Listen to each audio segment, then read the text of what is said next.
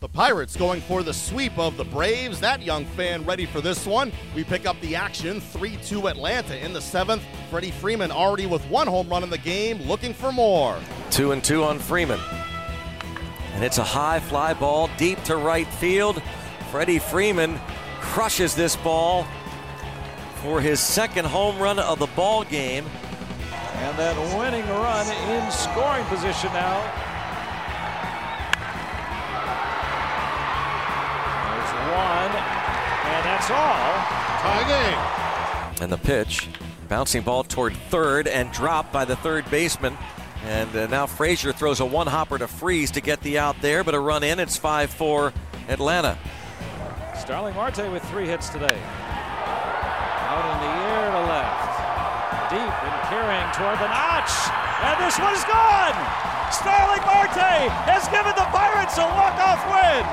They never led until that swing from Starling Marte. What a win for the Pirates today. The Pirates walk off with a 6-5 win in 10 innings and sweep their 3-game set against the Braves. Starling Marte, the hero, finishing with 4 hits, 2 RBIs, and 2 runs scored. Adam Frazier with 3 hits and a run scored.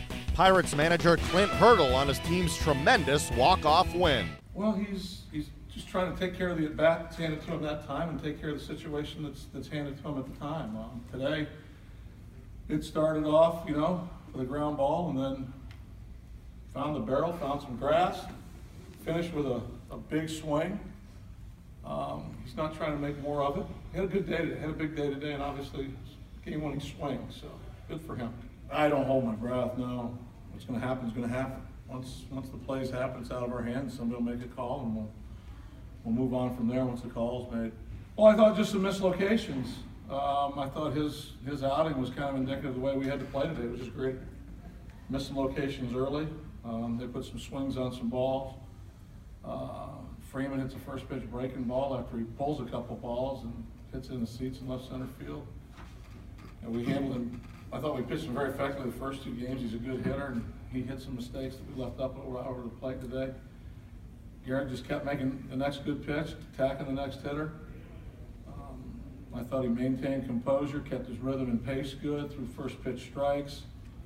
And actually, after the early start, I thought he really got pitch efficient. The slider played for him well today. So I thought he did a nice blue-collar job out there for us, keep us in the game. Well, he's a good pitcher. The guy's got some gifts and some skills. He's got a good fastball. He runs it, he sinks it. The slider is legit. And then he'll just drop the 68-mile-an-hour curveball on you from time to time just to keep you off balance. So we've watched him for a while. He's competitive. He throws strikes. He doesn't hurt himself. He's athletic. He's got a very good balk move. He continues to play well for him. He's a good pitcher.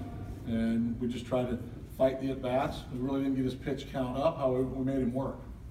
And any other option after he was taken out was going to be better for us because he was tough hitting today. Up next, the Pirates host the Reds Monday. Tyler Glasnow up against Brandon Finnegan.